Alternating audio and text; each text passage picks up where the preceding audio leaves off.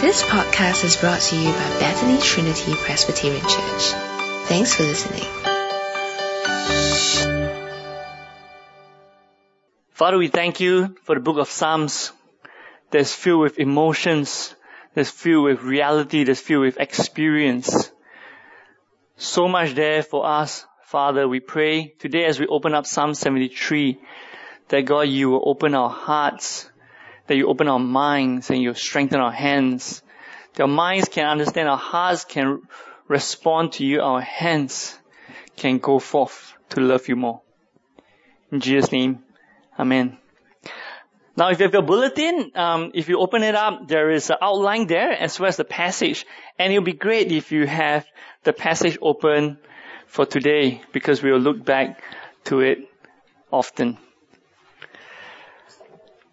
Now, have you been in a situation where the reality does not match with the ideal? Someone bought a beautiful wedding dress online and it turns out to be a clown's dress when it arrives home.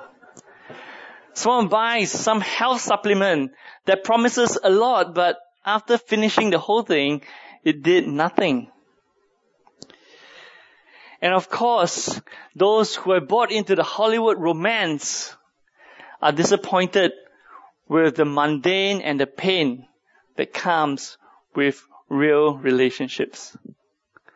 Also, we have heard, I'm sure, of religious groups, even amongst us, promising that their God will heal all their sicknesses, only to face the harsh reality of death or prosperity, but ends up with unemployment, love, but ends up being abandoned.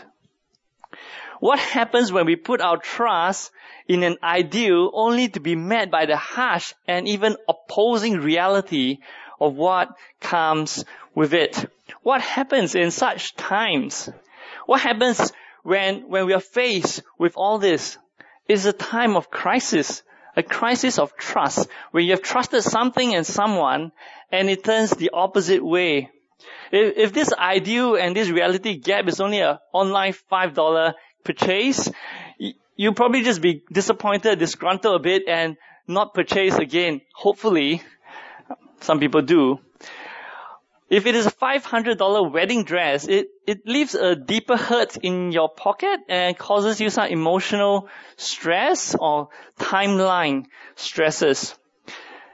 If it is ideal and reality gap in a relationship, it causes a much deeper and longer lasting pain. But what if the ideal and reality gap falls on God's promise? What if your understanding of the ideal life as a Christian is matched by a harsh and even opposing reality in your own lives? What happens? I think at this point you come to a spiritual crisis, a crisis of your faith. And this is the song of Psalms 73. A song by Asaph about the internal battle of one who trusts in God and yet experience a mismatch between the ideal and the reality. As we step into Psalm 73 together, hearing the anguish of the psalmist, perhaps we will find that we too, at various points of our lives, will be confronted with this same crisis. As we put our trust for this life and next to God, we are challenged with gaps between the ideal and your experience. So I want to invite us to step into Psalm 73 with Asaph. In fact, if you open the passage with me, that will be excellent. We'll be looking at the first part, the crisis of faith in verse 1 to 3. Now, Psalm 73 is a psalm of Asaph, and he said this: surely God is good to Israel, to those who are pure in heart. Asaph begins by stating what he understood about God and God's dealing with those who are right with him. Listen to the emphasis of surely. Surely God is good. Surely God is good to Israel, to those who are pure in heart, to those who are after him. Isn't this a right understanding of God and his dealing with his people? Israel and those who are pure in heart, those who seek after God, should receive blessing. Isn't that how the whole book of Psalms begins? Psalms 1. Let me read to us Psalms 1. It declares this: Blessed is the one who does not walk in the step of the wicked. And he described this blessed man. That man is like a tree planted by streams of water, which yields its fruit in season and whose leaf does not wither. Whatever they do prospers. So here Psalm 73, Asaph declares, surely God is good to Israel, to those who are pure in heart. But look to verse 2, and he quickly betrays what is really going through his mind as he looked at his surrounding. Verse 2 says, but as for me, my feet had almost slipped. I had nearly lost my foothold. The big question in this psalm at its very start is this: how is the goodness of God experienced by his people? I'm his people. I'm not experiencing any goodness. That's what Asaph is saying. The underlying principle that the psalmist has is the cause and effect that has been understood. In the Old Testament, if I trust in God, a good God, then I will be blessed because he is good. And because of this, it's often hijacked by atheists or even by those who are skeptics alike. They'll say this: if God exists, why? And if God is good, if God exists and if God is good, why is there suffering? And their point actually is this: because there is suffering, either God doesn't exist or God is not good. Because of what Asaph has believed, because this is what Israel has held on to, this has been used as a mockery of God. So if the psalmist's understanding of ideal is right, look at verse 1. That is, those who live in love and fear of God will be blessed, like Psalm 1, with his emphasis of surely. Then verse 2 and 3 brings out his outcry, his crisis of faith as he experienced contradiction to so-called the truth he understands. And this is his crisis. Look at verse 2 and 3. But as for me, my feet had almost slipped. I had nearly lost my foothold, for I envy the arrogant when I saw the prosperity of the wicked. The reality experienced by the psalmist is this: he who lives in love and fear of God are not getting the blessings. Rather, the arrogant, the wicked, those who mocks God, they are rising up around him and being blessed. So surely God is good, but I don't see and feel this goodness. If a stable feet means that I'm secure in my faith, then I tell you my feet is slipping, for my faith is struggling. Now Psalm 73 is a slightly different psalm from some other psalms that you read. It's not a crisis for help because of danger. It's a cry of a crisis of faith within. And the reason he's near this spiritual catastrophe is because his eyes looked and his eyes tell him that suffering does not fall on the wicked. Rather, blessing comes to those who hate and mocks God. Listen to the challenges his eyes present to him and confronts his faith from verse 4 to verse 12. Follow with me to verse 4. What does it say? Look at verse 4. Verse 4 says, look at it: God's people have no struggles. Their bodies are healthy and strong. Is that what it's saying? It's not, isn't it? Verse 4 says this. That's what he expects, that God's people will not struggle. But verse 4 says, the wicked have no struggles. Their bodies are healthy and strong. So blessed are the wicked that they do not even care about the common human burdens. What are the common human burdens? Common human burdens, we have financial worries, we have worries about lack of food, relationship issues, marital challenges, perhaps oppression by bosses at work, or treading on thin line of office politics, or about racial, political harmony, or plagued by common physical sickness. But these are all absent as Asaph looked at the wicked. And from verse 3 to 12, there are three major contradictions that the eyes of Asaph is speaking to him. The first is this: in verse 3, the wicked are prosperous and healthy. Their physical health is so obvious, unaffected by common ills. They may even live long life and long and happy life. They're the one who lives the YOLO life. You only live once. Their wealth allows them and ensures that no desires or fantasy are being refrained. They do what they want and they are able to do what they want, and their health, they're so healthy they are allowed to live the YOLO life. They could afford medical premiums, high premiums for medical and hospitalization insurance. But you know what? They don't use them because they don't need them. And the second thing, as he looks on from verse 4 to 9, the wicked they are self-sufficient. They're arrogant about their status and they use their power for violence. Just as their prosperity seems limitless, so limitless are their evil schemes and words. They do evil, they speak evil, they make boastful claims over heaven and earth. If there are opportunities, they'll claim themselves to be gods.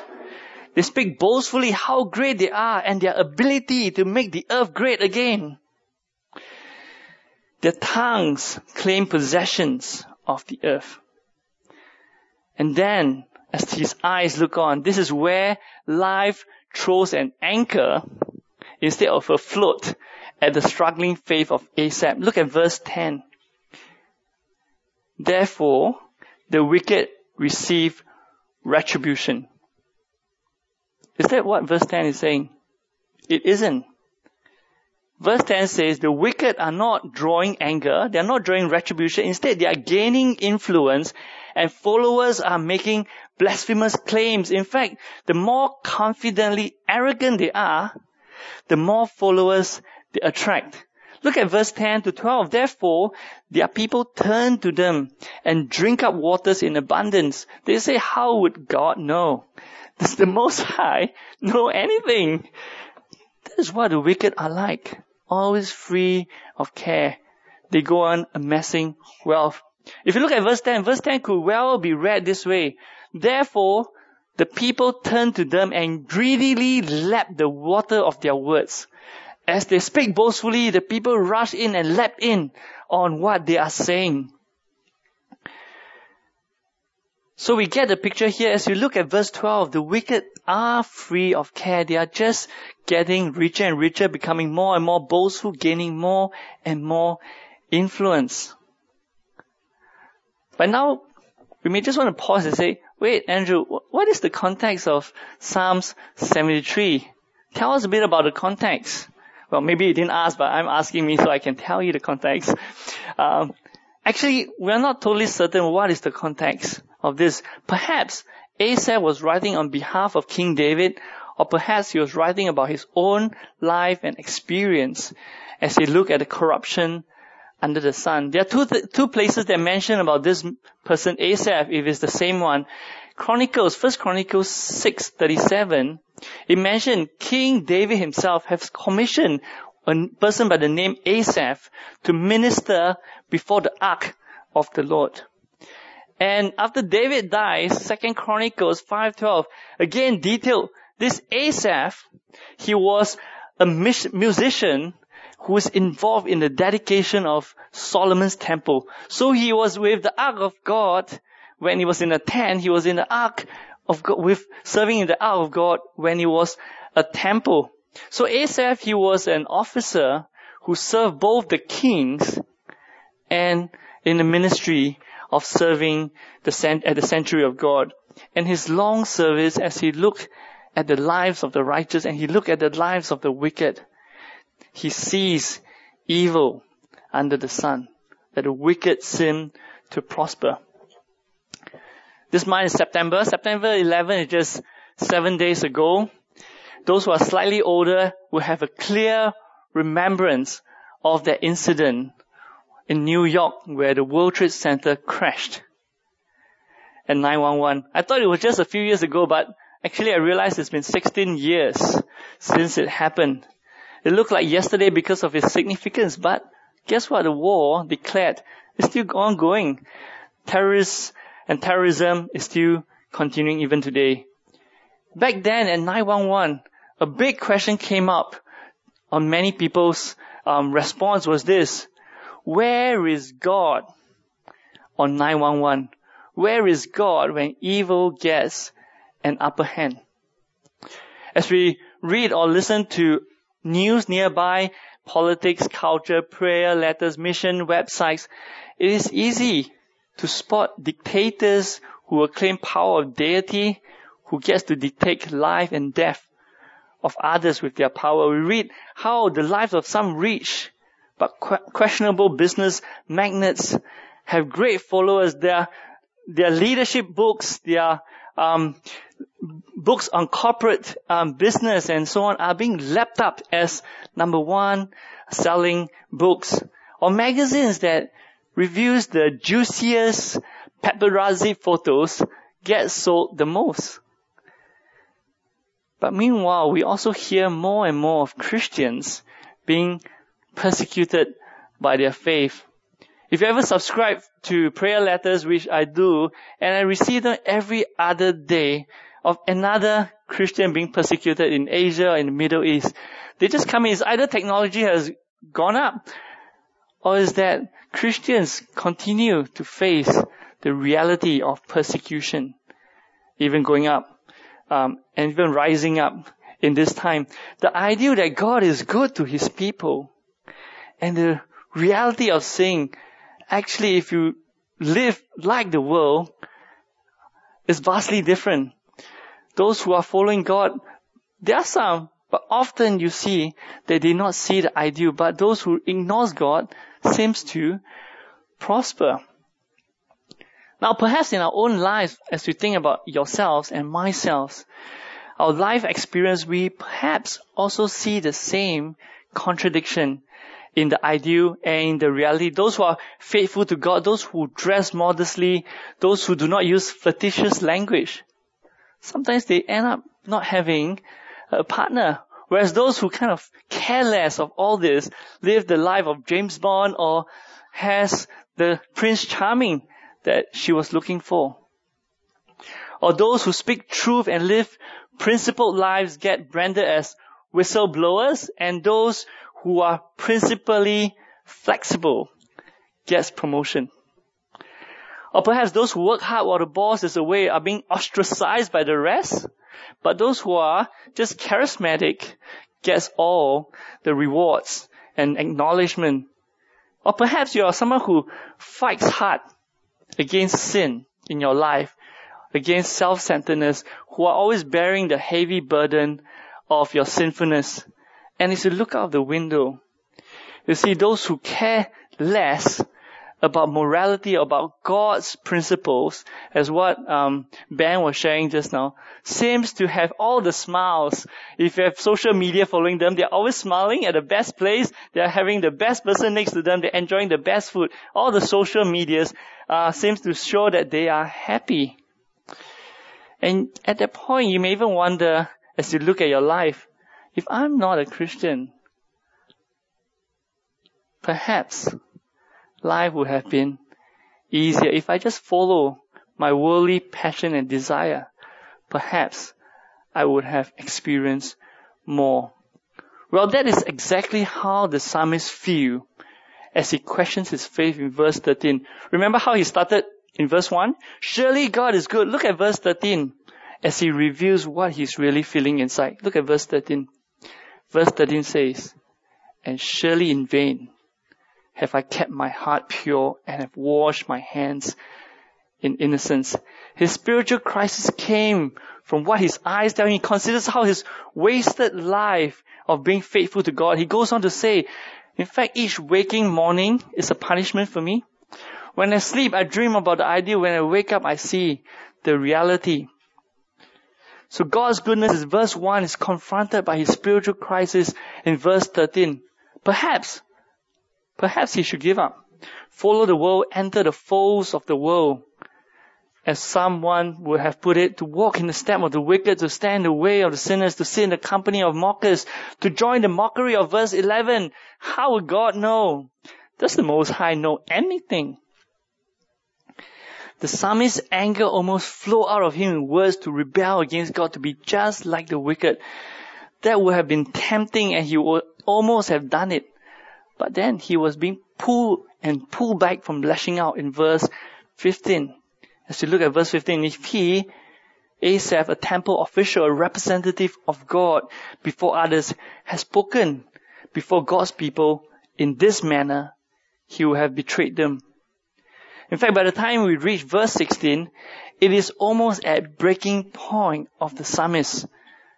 The more he tried to understand, the more he became troubled. Dear friends, how will you and I respond and think through this spiritual crisis? We have journeyed with Asaph for quite a bit now to feel the anguish he has when our eyes, if we are like Asaph, points us to the obvious blessing of those who do reject God. And meanwhile, the trouble that falls upon you as you try to live faithful to God. Do you have such struggles?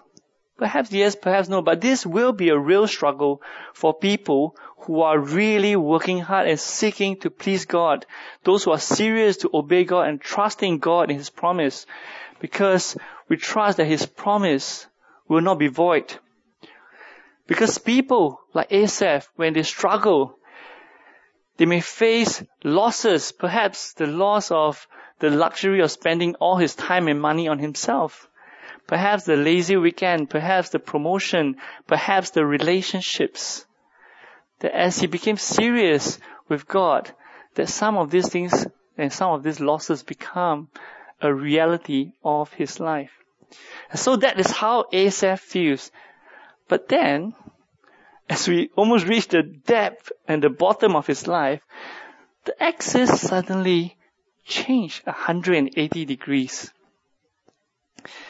Suddenly his axis changed in verse 17. So I want to invite us now to look at verse 16 and 17 because everything is about to change. Verse 16. When I tried to understand all this, it troubled me deeply till I entered the sanctuary of God. Then I understood their final destiny. The breakthrough for the psalmist happens when he reached the pits of the hole. And he turns, instead of living and running to the world, he now turns in desperation to God at his sanctuary. Entering into God's presence, Asaph was suddenly given a revelation, a refreshed revelation to understand from God's perspective and actually to understand the ending of all the wicked. In his great trouble, instead of going to the wicked, he turns to God and he sees what is ahead as God reveals the revelation for faith. So as you look at verse 18 to 20 onwards, in the depth of his crisis, God revealed to him, and then the psalmist suddenly cried out to God. Verse 18, surely you placed them on sleepy ground. You cast them down to ruin. How suddenly they are destroyed, completely swept away by terrors. They are like a dream that when one wakes, when you arise, Lord, you will despise them as fantasy. Now I just want to pause here for a moment and ask us to take a look at something really important up to this point. If you have been observant enough, open up Psalm 73, look at it. Look at who the psalmist has been speaking to from verse 1 to 14. Just take a moment, look at verse 1 to 14, scan it down. Who is the psalmist speaking to?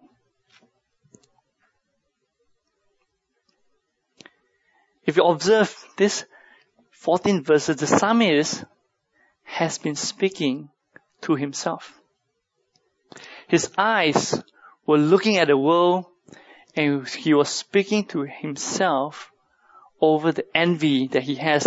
The axis starts to turn only from verse 15 to 17 when he stops looking at the world with envy and looks to God, that God's revelation comes to him.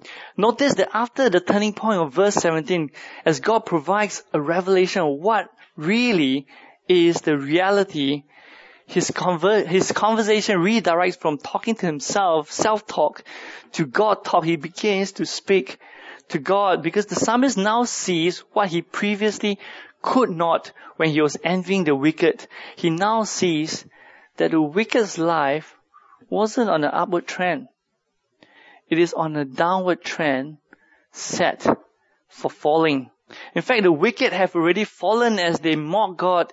They're the ones on slippery ground about to be cast into ruins, and their destructions will be sudden, and terror will completely overwhelm them.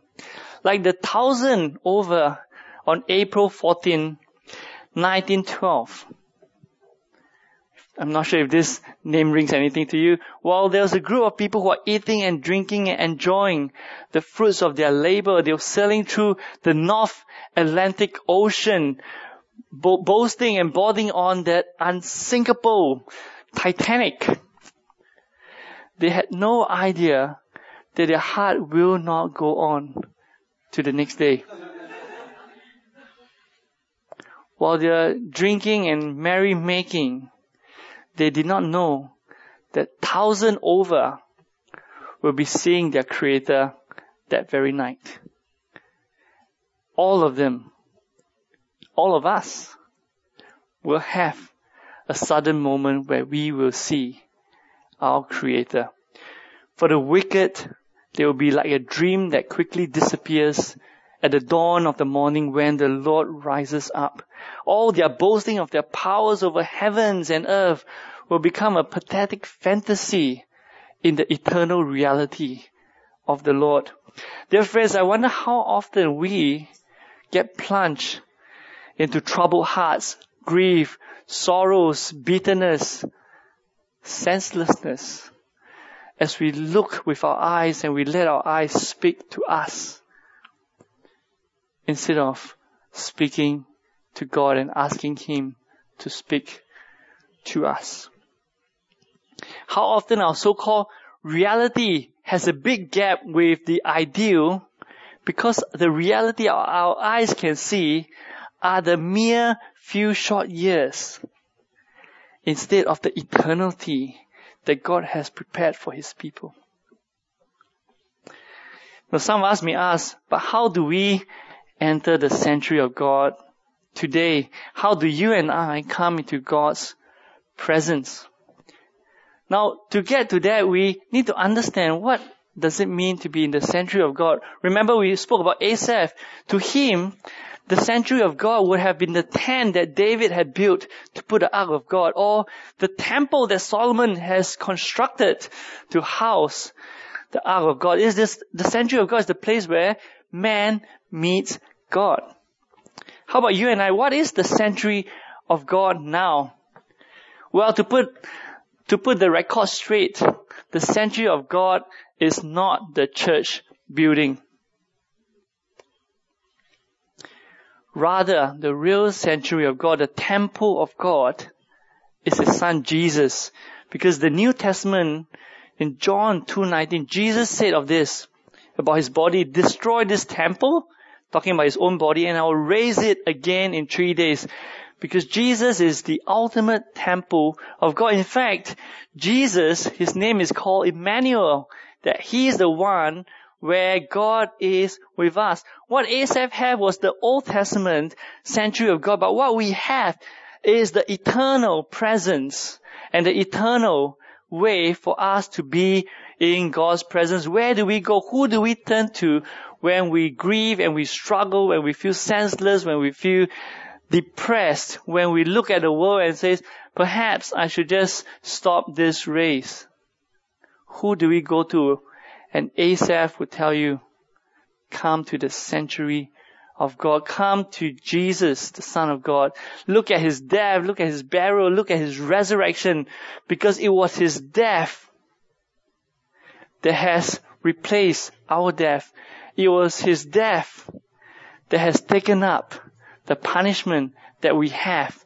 It is His resurrection that promises that we will have our resurrection. Dear friends, if Jesus had remained dead, I think we'll be right to sing with Asaph from verse 1 to verse 16. The difference is Jesus did not stay dead. And because of that, Asaph, and we can agree with him that he is wrong. From verse 1 to 16, that he had been wrong because he had seen reality far too short. Because those who have rebelled and laughed, verse 11, does the Most High knows anything? They will be swept with terror because the Most High knows everything. And the day of his death, the way of our death, is the day when the Most High will reveal what he knows. The day that we have nowhere to hide. But those who are true Israel, those who trust in Jesus, in God, will receive in Jesus God's goodness. The same resurrection as Jesus had. There will be no second death for those who are in God's sanctuary and for those who are in Christ. Dear friends, brothers and sisters, may we always look back and come back to the sanctuary of God. In times of our trials, in times when you face challenge, when times you feel persecuted or difficult, when our eyes seems to tell us to be afraid or tell us to be envious, turn to the sanctuary of God, to Christ, because that's where we will see the goodness of God, because our eyesight will stretch not to this time, but into reality and what God has in store for us. So if you are someone who is kind of investigating Christianity, I plead and invite us to come to Jesus, to learn about Jesus, to think about Jesus, and to know what he has to offer as we come to his presence. And for us who are Christians, then let us come to Jesus and to remember that he is the sanctuary, so that our eyes can be opened, because it tends to wander. Now, from speaking to himself and then to God, Asaph now speaks to God about himself. And this is Asaph's prayer to God now and his declaration before God's people. So look at his response of faith from verses 21 onwards. Now Asaph is awake and he speaks to God. When my heart was grieved, my spirit was embittered. I was senseless and ignorant. I was a brute beast before you. Now that Asaph's eyes has opened, from speaking of his self-pity in verse 13, he considers, who for a moment had considered living for God useless. Now he looks and says, you know what, God, I was a brute beast before you when I was thinking of that. The stupidity that I have that speaks because I do not know you enough and could not see you enough. So he called himself senseless and a brute beast. But you know what? As Asaph is not the first person who says this. There's this big chunk of book in the Old Testament called Job. It's that man who has lived his life for God, and he was in the pits of his life without knowing why, and he questions whether it is right or is worth all of this. And then when God reveals himself to Job, this is the words of Job as he concluded his big, massive book. Job 42 says this, Then Job replied to the Lord, Surely I spoke of things I did not understand, things too wonderful for me to know. My ears had heard of you, but now my eyes have seen you. Therefore I despise myself and repent in dust and ashes. So like Job, Asaph now has a new emotion that arises from within in the midst of his anguish when he realizes the reality from God's perspective. And so verse 23, 24, he now acknowledges what he had failed to see. And I pray that we will see this because it applies to us who believes in God. 23, 24, Asaph says this, that he was always with God because God was holding Asaph's right hand. God has been guiding Asaph with his counsel to live for him. And when the time comes, Asaph realized God will bring him into his glory. It is the same truth for us as it is for Asaph. We may feel abandoned at times as a Christian if we look to the world, but we will find assurance we come and look at Jesus and His sanctuary. Because God is always with us and holding on to our right hand.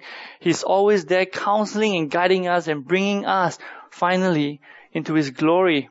And I just want to point out something interesting to you. Come to think of it, if you look at verse 2, what did the psalmist say in verse 2? He says, my foot had almost slipped. Almost slipped. Almost. But he did not slip.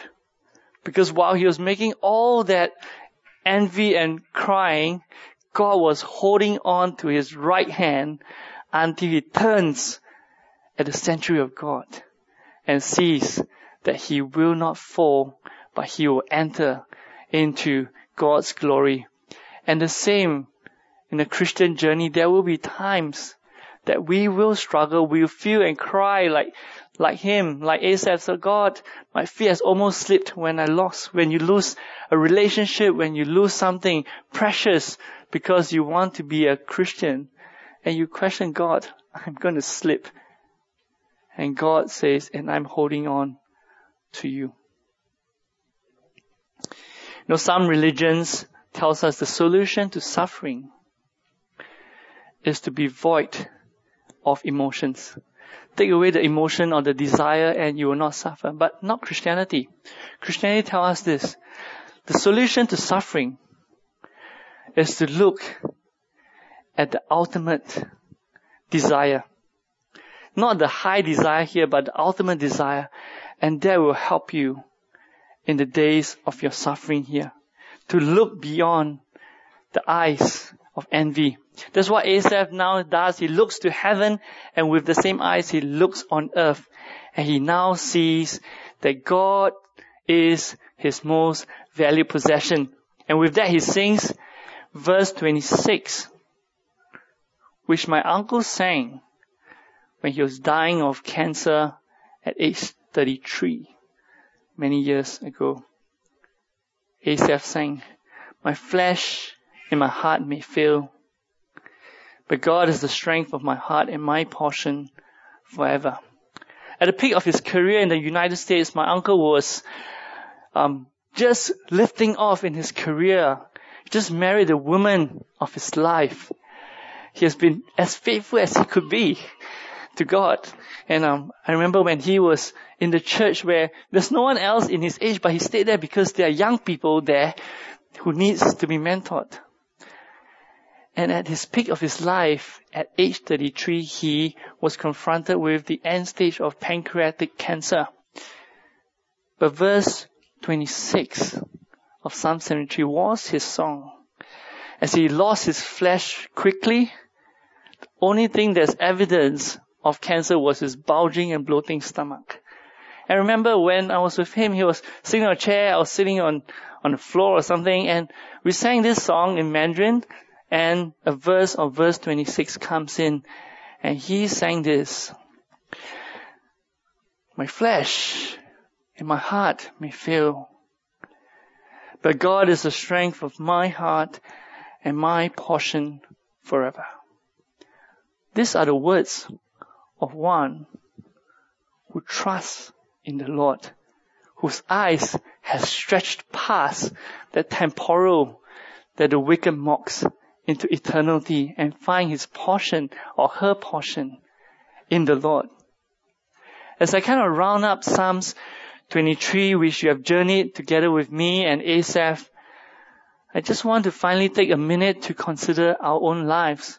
For us Christians, as we seek to live for God, even when confronted by so-called gap between the ideal and the reality, be it as a Christian who is being persecuted, who's suffering, who's disadvantaged, who are making conscious losses, or who are being scoffed at by others, let us not take the steps that lead into envy, nor be tempted to sink into the foes of the world who promise you part of their spoils.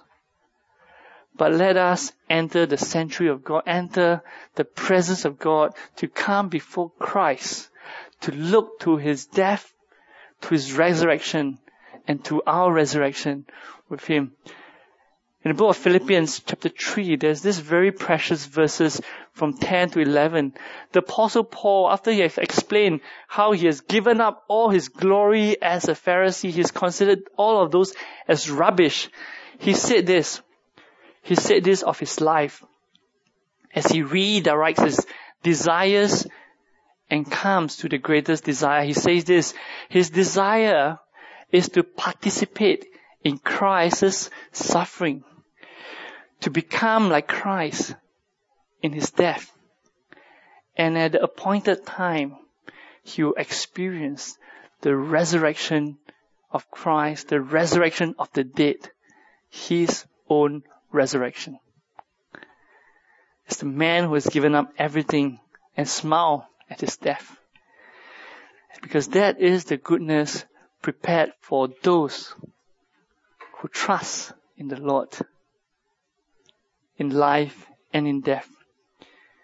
So Asaph's physical scenario has not changed, but everything else about Asaph has changed.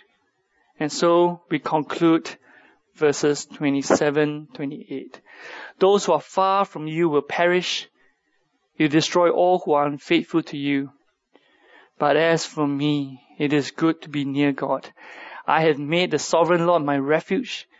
I will tell of all your deeds. So may Psalm 73 be Asaph's song, and may be yours and my song. Let us pray. Surely, O God, you are good. You are good to those who trust in you. Father, even Asaph, who seeks to live for you, meet days where your promise of the ideal life becomes obscure. Even Asaph, he wavers at the sight of the wicked. So how easily too that we can be shaken, we can be tempted to live like the world, to give up our Christian faithfulness, to taste the prosperity of the wicked, to enjoy the comfort, the relationship, the pleasures of the world with the wicked. But Father, we cry to you to open our eyes, that we will look to Jesus and to know that you are with us, holding our right hand, giving us counsel, and at the appointed time, bringing us into glory. So open our spiritual eyes and extend the timeline we are drawn to see from this mere few decades now into eternity. And help us to come to Jesus every day, that we can see reality from your perspective. In Jesus' name and for His glory we pray. Amen.